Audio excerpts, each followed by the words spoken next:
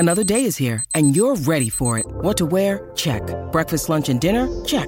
Planning for what's next and how to save for it? That's where Bank of America can help. For your financial to-dos, Bank of America has experts ready to help get you closer to your goals. Get started at one of our local financial centers or 24/7 in our mobile banking app. Find a location near you at bankofamerica.com/talktous. What would you like the power to do? Mobile banking requires downloading the app and is only available for select devices. Message and data rates may apply. Bank of America N.A., member FDIC.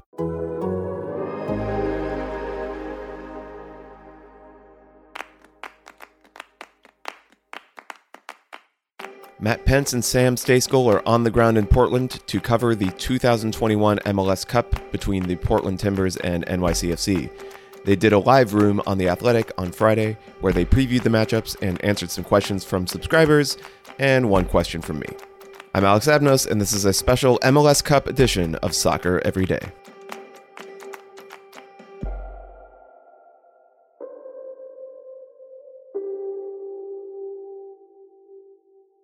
Matt, here we are, Portland, Oregon, MLS Cup 2021, the Timbers versus New York City FC on Saturday, noon Pacific time, 3 Eastern time kickoff. We've been walking around the city. You were at Timbers training. I was at NYCFC training. Match, decent amount of buzz around town. Not a ton, I don't think, but a decent amount of buzz around town. But I'm curious, as we are sitting here now, less than 24 hours until kickoff, what is jumping off the page for you as the main storyline? Yeah, I think that the excitement, while it's not necessarily I wouldn't call it palpable, maybe not, but I do think that you can feel something building. Just even driving around today, my Uber driver on the way back from the Timbers facility, very anecdotal, I guess, but he was talking about how excited his son is, a huge fan, and how excited he is, and how all the different people who he's been picking up kind of all day, that's just kind of been the topic of conversation around town. I mean, we saw even yesterday, we were out at the stadium for some of the pre-match press conference stuff, and there were already people lining up around the building with their camp stoves and these impressively elaborate tents to kind of hang out for 2 days.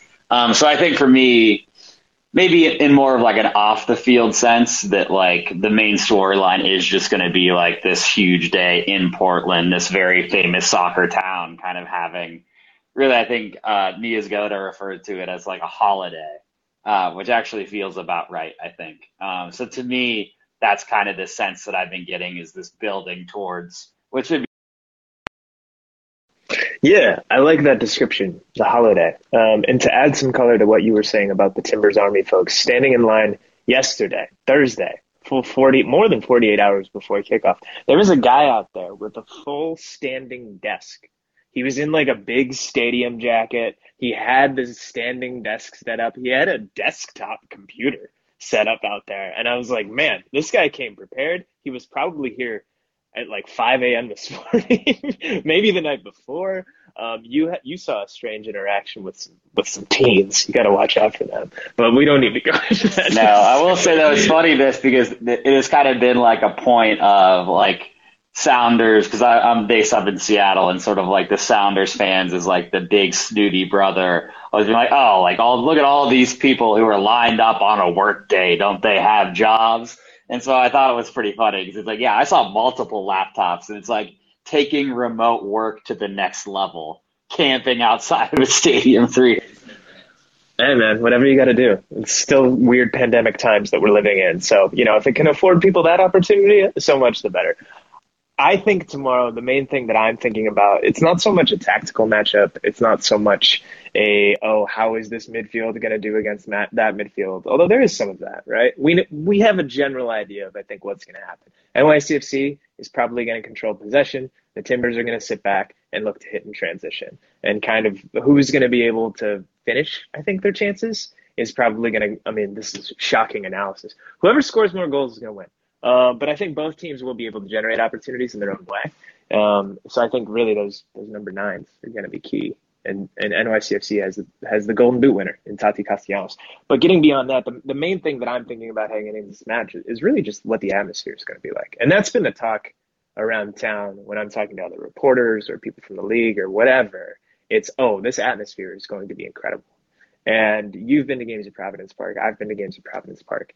That to me is the thing that I'm looking forward to the most. It's obviously not going to be what it was in 2019 in Seattle or 2018 in Atlanta when you're playing in an NFL stadium and there's 70,000 people in the building, but they'll have 25,000. It's, an old refurbished baseball stadium. I think it's the best stadium in MLS from like an aesthetics standpoint, and the place is going to be rocking. And I think it's going to be really unique and really cool and like a nice moment for the league and for American soccer to kind of get the title game into this building.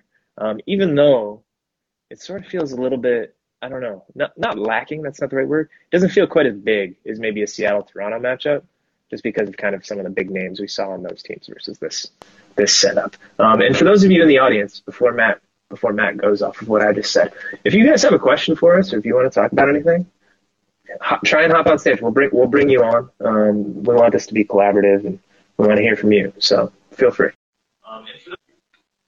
Yeah, and going off what you were saying, I mean, I think that's right to a certain extent in terms of, this on the field, this maybe isn't as much of a headlining matchup just because like this isn't even maybe the most complete, or certainly this isn't the Timbers team that has played the best throughout the course of the season. And NYCFC, while they're a very good team, I mean, they finished 20 points behind the Revs for first in the East, something like that.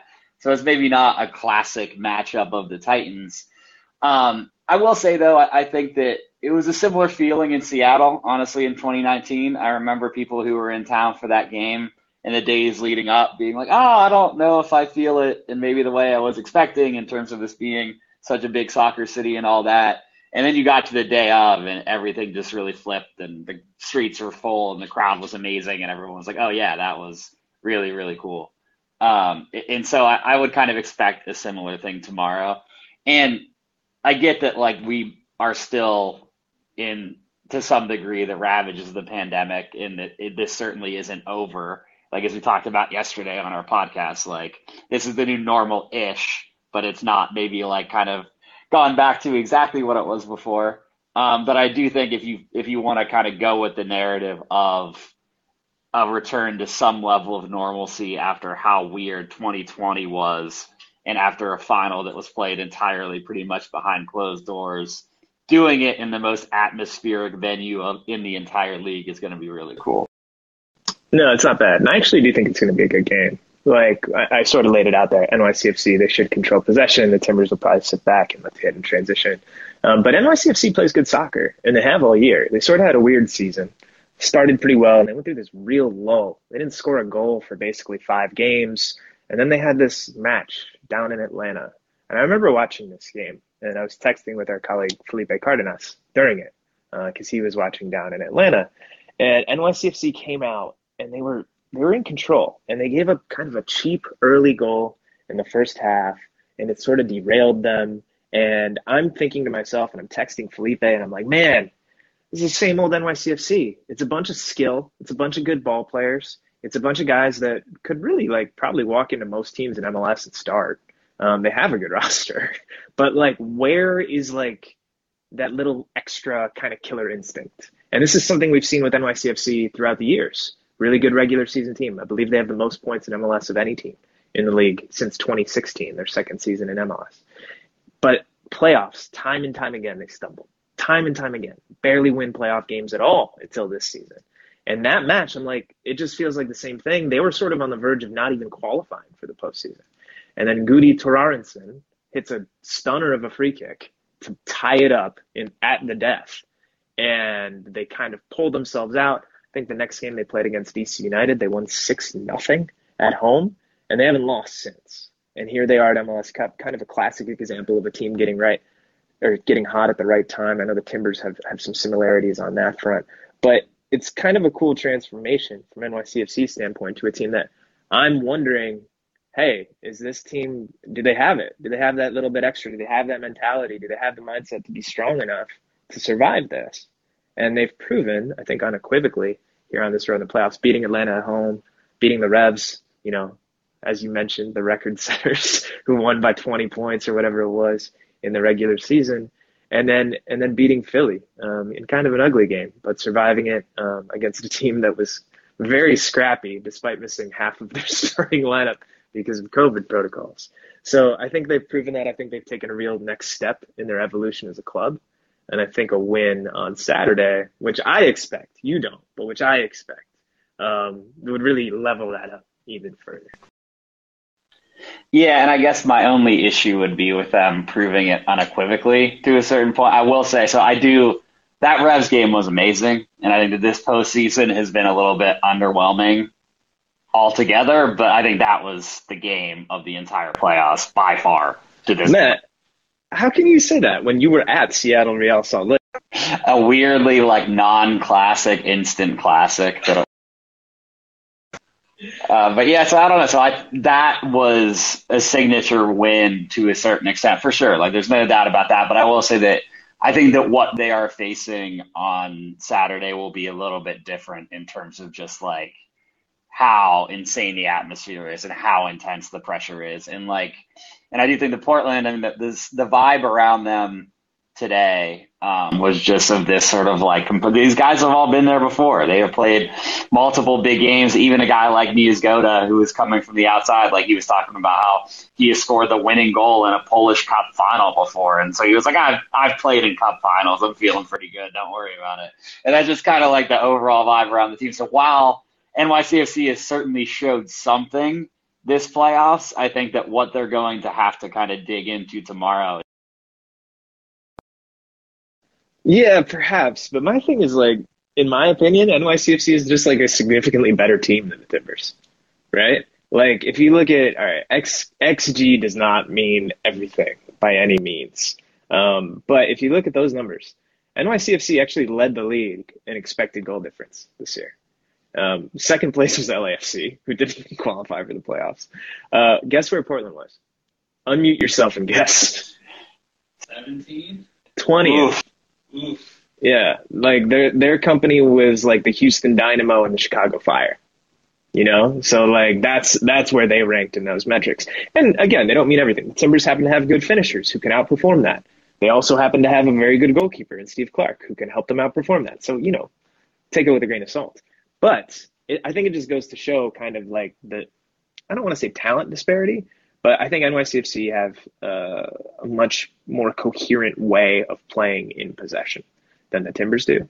And we'll see if that comes to bear. I mean, the conditions are going to play a role in this one. You know, you were talking about it earlier when we were just kind of walking around town this morning. Matt's like telling me, he's like, yeah, it's going to be hurricane force winds tomorrow and a full-on thunderstorm. No, he wasn't saying that. But the conditions are going to play a role. You're a Pacific Northwesterner. How do you think that'll factor in tomorrow? Yeah, I mean, it's supposed to be 40-mile-an-hour wind gusts right about kickoff with like sideways rain. It's going to be very unpleasant. I don't know whether that like stylistically favors one team or the other. I suspect that it maybe slightly favors the Timbers and their desire to just kind of like slow it down a little bit and play on the break and kind of play that more, I don't know if you want to call it a simplistic style. I do think that what's interesting to me about what's going to happen on the field tomorrow is I do think it's a significant stylistic mismatch to a degree. Like you said, I mean, they're two teams that like to play very differently. I think NYCFC, like they have a much higher ceiling in terms of their best game. I think that what you're saying about them being a more complete, I think you could even say better team, almost unequivocally. I think that that's true. And I think they have had performances this year that are as good and as aesthetically pleasing as anybody in this league. Whereas the Timbers, they're pretty steady, man. I mean, they've had some lulls over the course of the year, but it's like whereas I think NYCFC has like a very high ceiling, I think the Timbers have a very high floor in terms of them being steady and knowing what to expect and knowing who they are. So I think the NYCFC is really going to have to bring it tomorrow. I agree. I think it'll be a tough match. And I'm not saying NYCFC is going to blow them out or anything. I think it's kind of a coin toss game for me, honestly. Like, I wouldn't really be surprised by any outcome. So I don't know. It's going to be interesting. I do think the styles make fights, as the old cliche goes. I think it'll make for a good game. Just the fact that they're so contrasting. I think it'll be good. And who knows, man? Maybe the Timbers surprise us. Maybe they keep a little bit more of the ball tomorrow. I do want to talk about one thing that we talked about on allocation disorder last night, but for those who have not listened, you spoke with Diego Valeri the other day. Diego Valeri is getting up there in years. Obviously an MLS legend, a Timbers legend. He's done a ton for this club, but it kind of feels like it's the end of the road here. What are the details of the conversation that you had with him, and what do you think? Is this his last game for Portland? Yeah, it's a little odd because it's like everyone carries themselves as if they know this is going to be the end while not confirming it, and Valeri wouldn't confirm anything either. And so it's very much like everybody they're like, yeah, we figure this is it. There are reports and rumors that he's kind of bound back for Argentina, to maybe kind of have a swan song with Lanús, his original neighborhood club down there, to maybe kind of get another year or two out of his career. It certainly feels like this is the end of the road in Portland. And I do think that the vibe is a little odd just because I do think that he has maybe regressed very quickly in a way that obviously he would have wanted it to be otherwise, but maybe not a lot of epic athletes do at this point, these all time sort of legendary players for certain teams. And so it just feels like he's just kind of still around, and it would, on paper, it feels very storybook, right? It's like Mr. Timbers going to do it one more time in front of the home crowd, but it just seems like he's maybe diminished to the point that he just doesn't have that same magic and that same flair that he once did. And it's kind of the way that it goes in sports sometimes. I mean, whenever the great athletes kind of start to regress a little bit, it's just a little bit sad, no matter what. Not everyone is Tom Brady, I think, is the lesson there. We have a guest on stage. Our boss, our managing editor, Alexander Abnos. Alex, are you there? Can you hear us? I am. I'm coming to you from a whole 7 floors below. That's right. The hotel room you're at. I'm doing this, first of all, to encourage other people to do what I'm doing and ask you questions, because this is actually kind of a cool feature.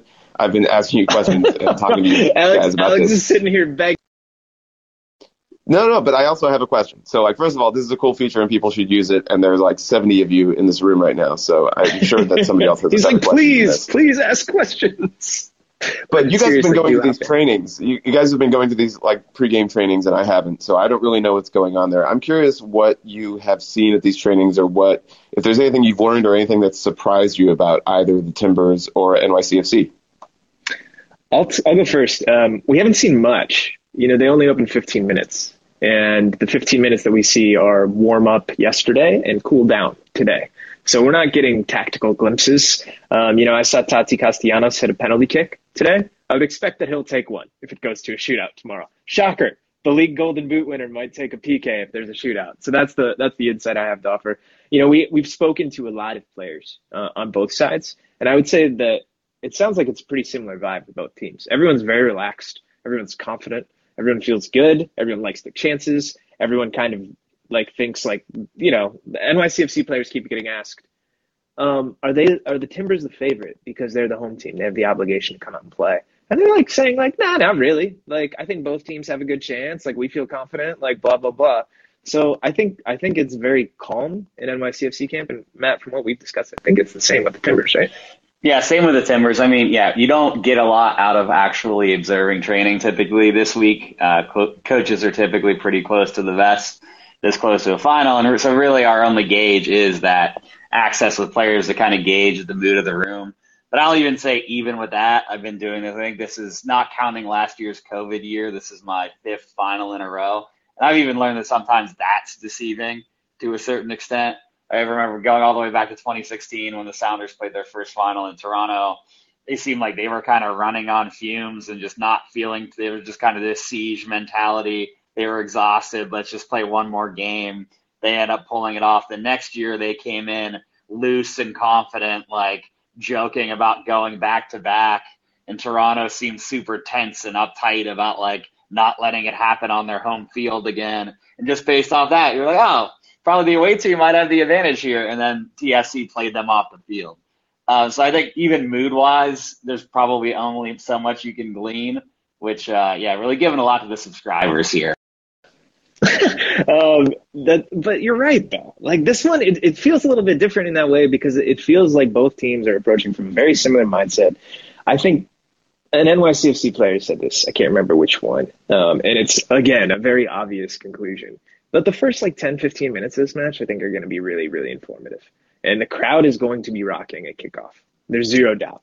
How do the Timbers come out and start? They'll probably try and come out flying, right? Like they're going to not really be able to hold those emotions in check. I'm sure they'll come out really hard and fast. Can NYCFC sustain, right? Can they put their foot on the ball and kind of dictate tempo early? I think that will be really informative. And I think how the crowd goes, right, or how the game goes will inform us how the crowd is going to go. And momentum can build really, really fast in that stadium in particular.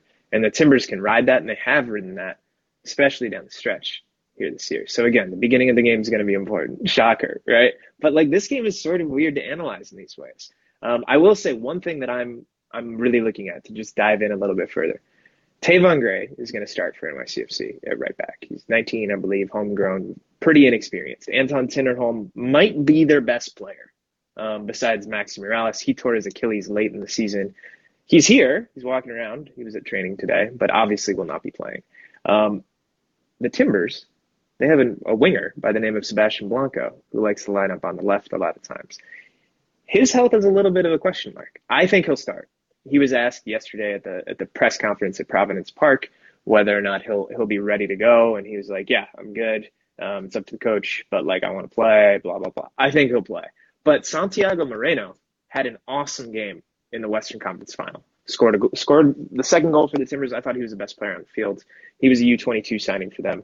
Either one of those guys, they might be seeing a lot of Tavon Gray. Yemi Chara might be seeing a lot of Tavon Gray. So that matchup in particular could dictate a lot about this match. I think that's one to keep an eye on. We're going to bring on James P. here real quick. So finally, with a big team in the final, is SUM looking forward to having a bit better viewing figures for when they go turn around to try and sell the TV rights deal in the next year or so, and how this could be a better barometer than previous finals?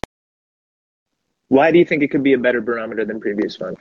Because you finally have New York on the market, so you may be able to actually get a larger viewing figure that you can go turn around to the broadcasters and say, hey, we're actually improving our viewership compared to what we've seen. I don't think that tomorrow's game is going to pull a particularly large audience. I could be wrong about that. New York City FC and the Red Bulls, for that matter, they are non-factors in New York. It's a very, obviously, crowded sports landscape, crowded entertainment landscape. You may have heard there's a lot of things to do in that city. I think it'll be a big viewership number out here in Oregon. And I think it'll be a decent number, but probably around 1 million, I would guess, on ABC for the English audience. And I don't think, even if they got a crazy number, I don't know if the league can really go and use one data point off of, the last 8 years or 7 years of a TV deal and say, this is what it is, right? And the broadcasters can just say, well, we have like hundreds and hundreds and hundreds of games. Maybe that's what it is. And for those who don't know, the MLS TV ratings, they're an issue. They don't draw particularly large audiences.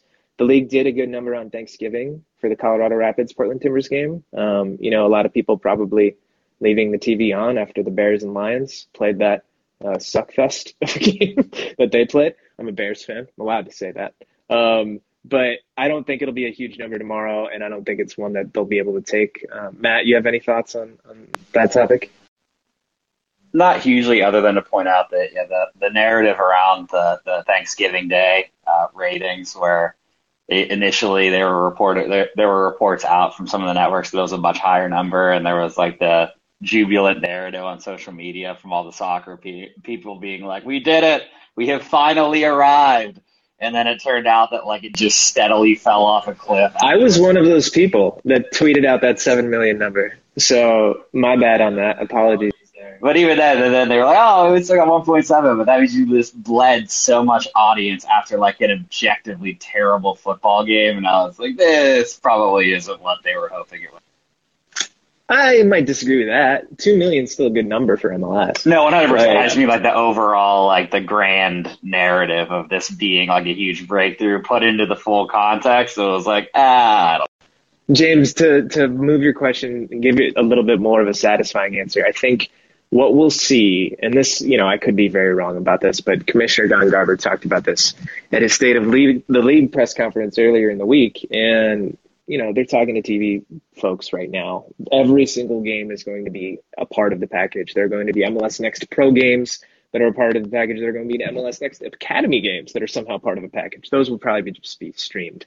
But I think what we could be looking at is around a tripling of the annual rights, which right now are 90 million from the American broadcasters and 15 from the Canadian. So, maybe like 270-ish million or thereabouts, maybe 300. And that looks good on paper and sounds good. Wow, you're tripling the rights. Just keep in mind, when MLS signed the last deal, there were 18 teams in the league. So 90 million a year for American broadcasters, 105 million. You're talking about roughly 6 million per team for 105 million. And if you're doing 300 for 30 teams, you're talking about 10 million per team. MLS salaries have inflated massively in that period. So it's not going to be a huge game changer. I'm curious to see how long of a deal they do. If they don't think they're going to get a huge increase, maybe they try and end it after the 2026 season and they can really capitalize right off the back of the World Cup. But then there are CBA implications to that too. So we're going to get some other people on stage here, James. Thank you, though, for your question and for hopping on. Appreciate it. Let's go to Christopher B. Christopher B., what you got for it? Hi. I wanted to ask which players on either side do you think are going to have the biggest impact on the game? Who should we be watching? And who do you think has a chance to emerge as sort of the MVP of their team? I'll start. I mentioned a few of the guys already. I think Blanco is obviously really key for the Timbers. He drives a lot of what they do. Can he start? We'll see. Diego Chara is going to have a huge role to play as well, going up against Maxi Morales, one of the better 10s in MLS. So those are two of the guys that I would look for from Portland, in addition to Santi Moreno, although he might not start. So we'll see. I think I would start him maybe regardless. I think if Blanco can start, I think I would still start Santiago Moreno. But I don't know if Gio Savarese is going to turn his back on Dairon Asprilla like that. So those are some guys that I would look for from the Timbers. From NYCFC's side, I think the candidates are pretty obvious, right? Tati Castellanos is the Golden Boot winner. He's scored goals for them all season. He's their main man up front. If they're going to win this game, he's probably going to have something to say about it. Maxi Morales, another. And then for them, further back in midfield, I don't know if I see any real MVP candidates there. But their center back pairing is one of the better in the league with Alex Cayens and Maxime Chanot. So I would look for those two as well. They'll be called upon quite a bit. And I have just listed half the teams. Do you have anything to add there? Just that I think that the goalkeeper's another kind of obvious thing to point out, but just like in the tension of a final. I mean, on the Timber side, Steve Clark knows kind of more than most, just kind of how much of a hero, but also how much of a goat you can theoretically be in a game with these high of stakes, having kind of made that big mistake back in 2015 that he's kind of had to live with. So I think that him and Sean Johnson both are going to I think that both of them will play a big role, especially in a game that might end up being pretty tight for a while. I think that the benches could certainly come into play too. I think that these teams are so evenly matched that extra time feels like a real consideration. And I think the Timbers seem to have a little bit more depth in terms of attacking options off the bench, which could be, I think, some kind of impact. I know Yaro Niezgoda, I referenced him earlier. I think that he could be a little bit of a game breaker coming in late. He came in the Western Conference Championship game and didn't score, but made a couple big plays. So I think that I'm kind of looking to the goalkeepers and to the bench to maybe find some of those X factors in case. All right, there we go. Thank you for the question, Christopher B. We're going to bring another Chris on stage. Chris L. You should be able to talk to us. Yeah, there you go. Yeah, Sam, Matt, thanks for doing this. This is awesome, and thank the Athletic for it as well. Thank you. A couple questions. I find the television package deal fascinating because I think, this contract really starts to put MLS in a whole different light now, or we hope it will. If you were a betting man, guys, what network would you say is the one that emerges with the contract, number one? And number two, do you think, with Garber and whoever is negotiating these deals, that they're looking for this network to really treat this property much better than I think the ESPNs have? Well, I don't think it's going to be one network. I think it's going to be a combination. I think Univision will stay in the mix on the Spanish language side. I think on the English, I'm curious to see what Fox does. There's been some rumors out there. I haven't verified any of them. So I don't know if there's any truth, but there's been some rumors out there that they're not interested in the next round. So if that's the case, then, in terms of linear options, TV options, you're looking at Disney, you're looking at ESPN, ABC, ESPN2. I think the league would like to stay with ESPN in some form or fashion. They want the exposure, right, that you get by being on cable, right, or by being on network television like they're going to be tomorrow on ABC. And I think that's important, even in a country where more and more people are cord cutting, and especially in a demographic, MLS fans that I think are probably pretty high in that regard. I think they still want to be on TV for the channel surfers and all those folks. So I think you'll see that, but then I think you'll see a significant kind of streaming option. And I think everything's on the table right now. Maybe you see something like Amazon get in the game, right? And maybe it's a situation where there's ESPN and Fox maintain their current model and they each get kind of like a national game of the week. And then there's like 2 Amazon national games where they really blow out the production and treat them like a national TV broadcast. And then maybe the rest of them are on Amazon Prime or on ESPN Plus. And it's kind of treated more like local broadcasts for the rest of those matches. I think everything's on the table. I think Paramount Plus and CBS Sports will be in the mix for this. They're buying up the rights for basically every soccer league in the world right now. So I think they'll be involved in some way, shape, or form. But I do think everything is on the table right now. I'm curious to see what MLS does with the production, because I don't think we're going to have home and home broadcasts or home and away broadcasts anymore. I think there's a real chance that it's one broadcast team per match, kind of like what we see with the NFL. And how will that work? Will they call those games in market, in person? Will they have some studio in Florida or New Jersey that they run everything out of? Will it be kind of a hybrid of both? We'll see. I do believe genuinely that everything is on the table right now, though. Matt, any of that jump out of you?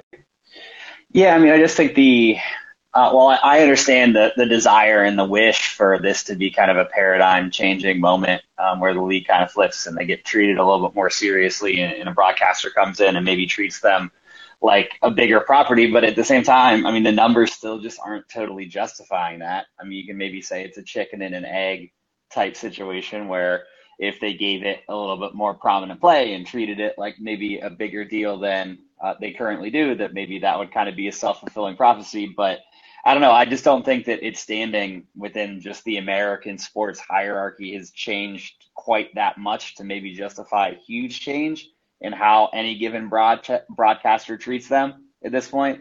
I mean, I will say that I have ESPN Plus. I think that the access right now is super good in terms of like just trying to tune in on any given week and be able to just kind of dip in and out of matches. I think that games are more accessible to wider audiences than ever before. And while that might not necessarily be what you're looking for from like a mainstream aspect, I think that it's been a really nice option to have if you're trying to. One thing I would add to this is the time frame, and I mentioned it a little bit already, but if you don't think it's going to be a paradigm shifting deal, and I don't think it is going to be, then I think you want to end it right after the 2026 World Cup, but there's CBA implications there. The CBA ends after the 2027 season. So if you have a new TV deal ahead of the 2027 season, and that is the big paradigm shifter, right? Then the union has that to negotiate off of in the new CBA. And I think that's something, I don't know how the league will handle that. I would imagine they'll do the TV deal and prioritize that. But it's something that I think they'll think about.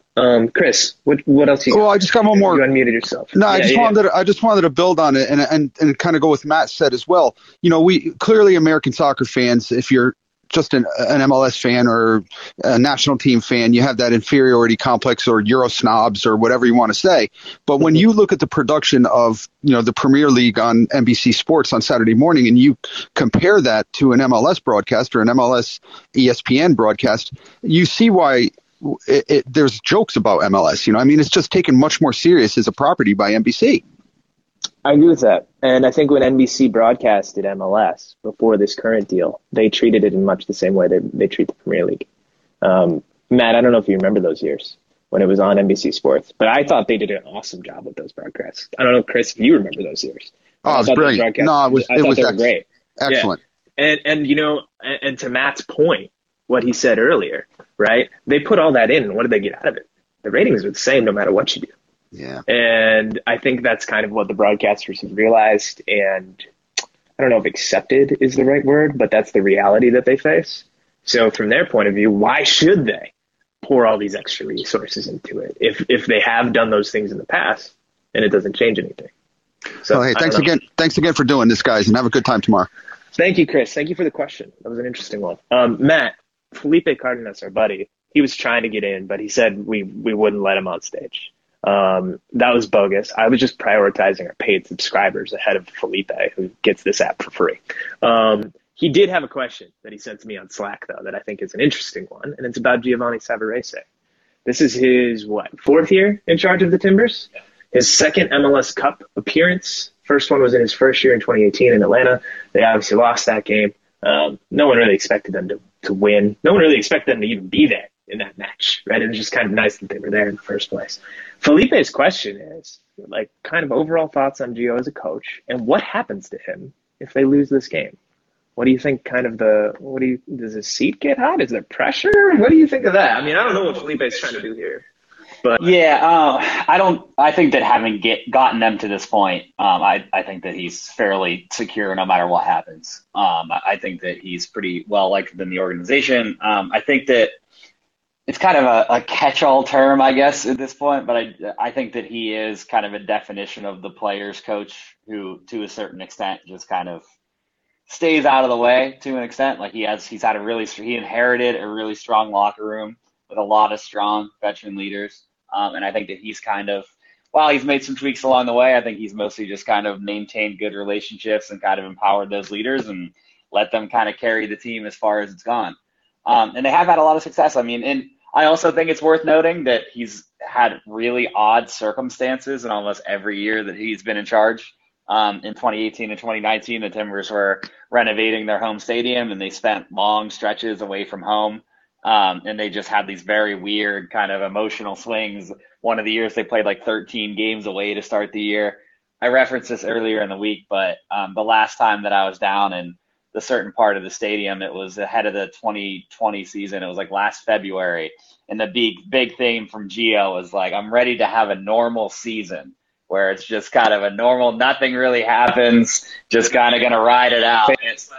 And the pandemic happens. And so I think, given all of that, given that Portland won the MLS is Back tournament last year, no matter how much weight you want to put in that, I mean, it speaks a lot. I think we can all agree that they were the real MLS champions in 2020, right? I think we can all agree.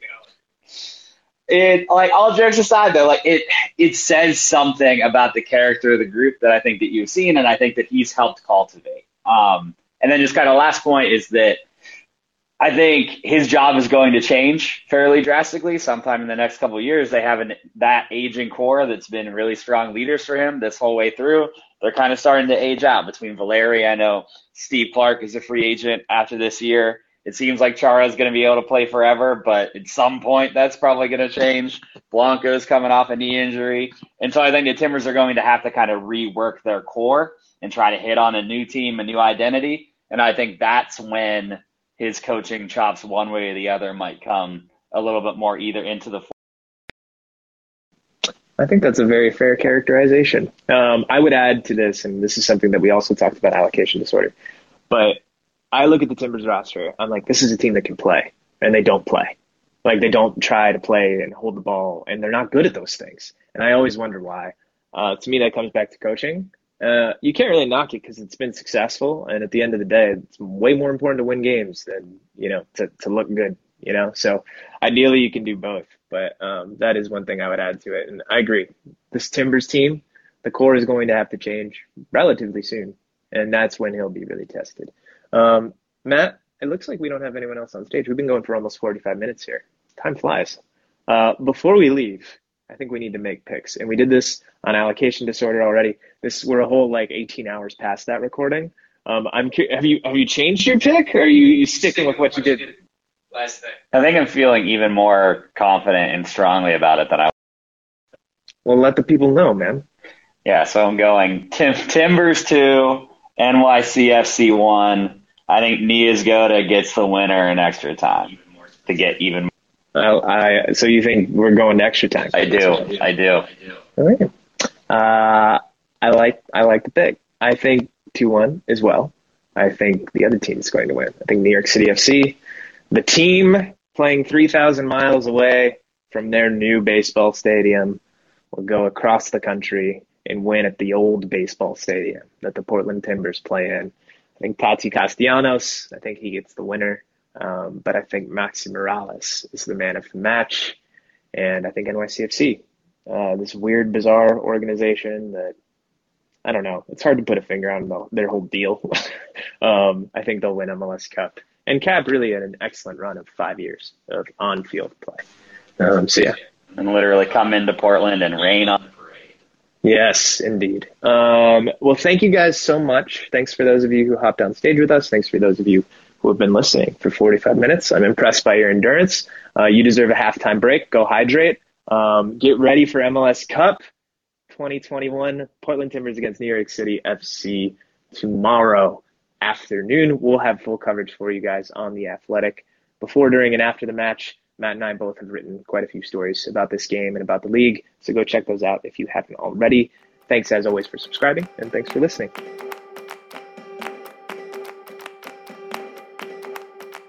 MLS Cup kicks off at 3 p.m. Eastern Time on ABC.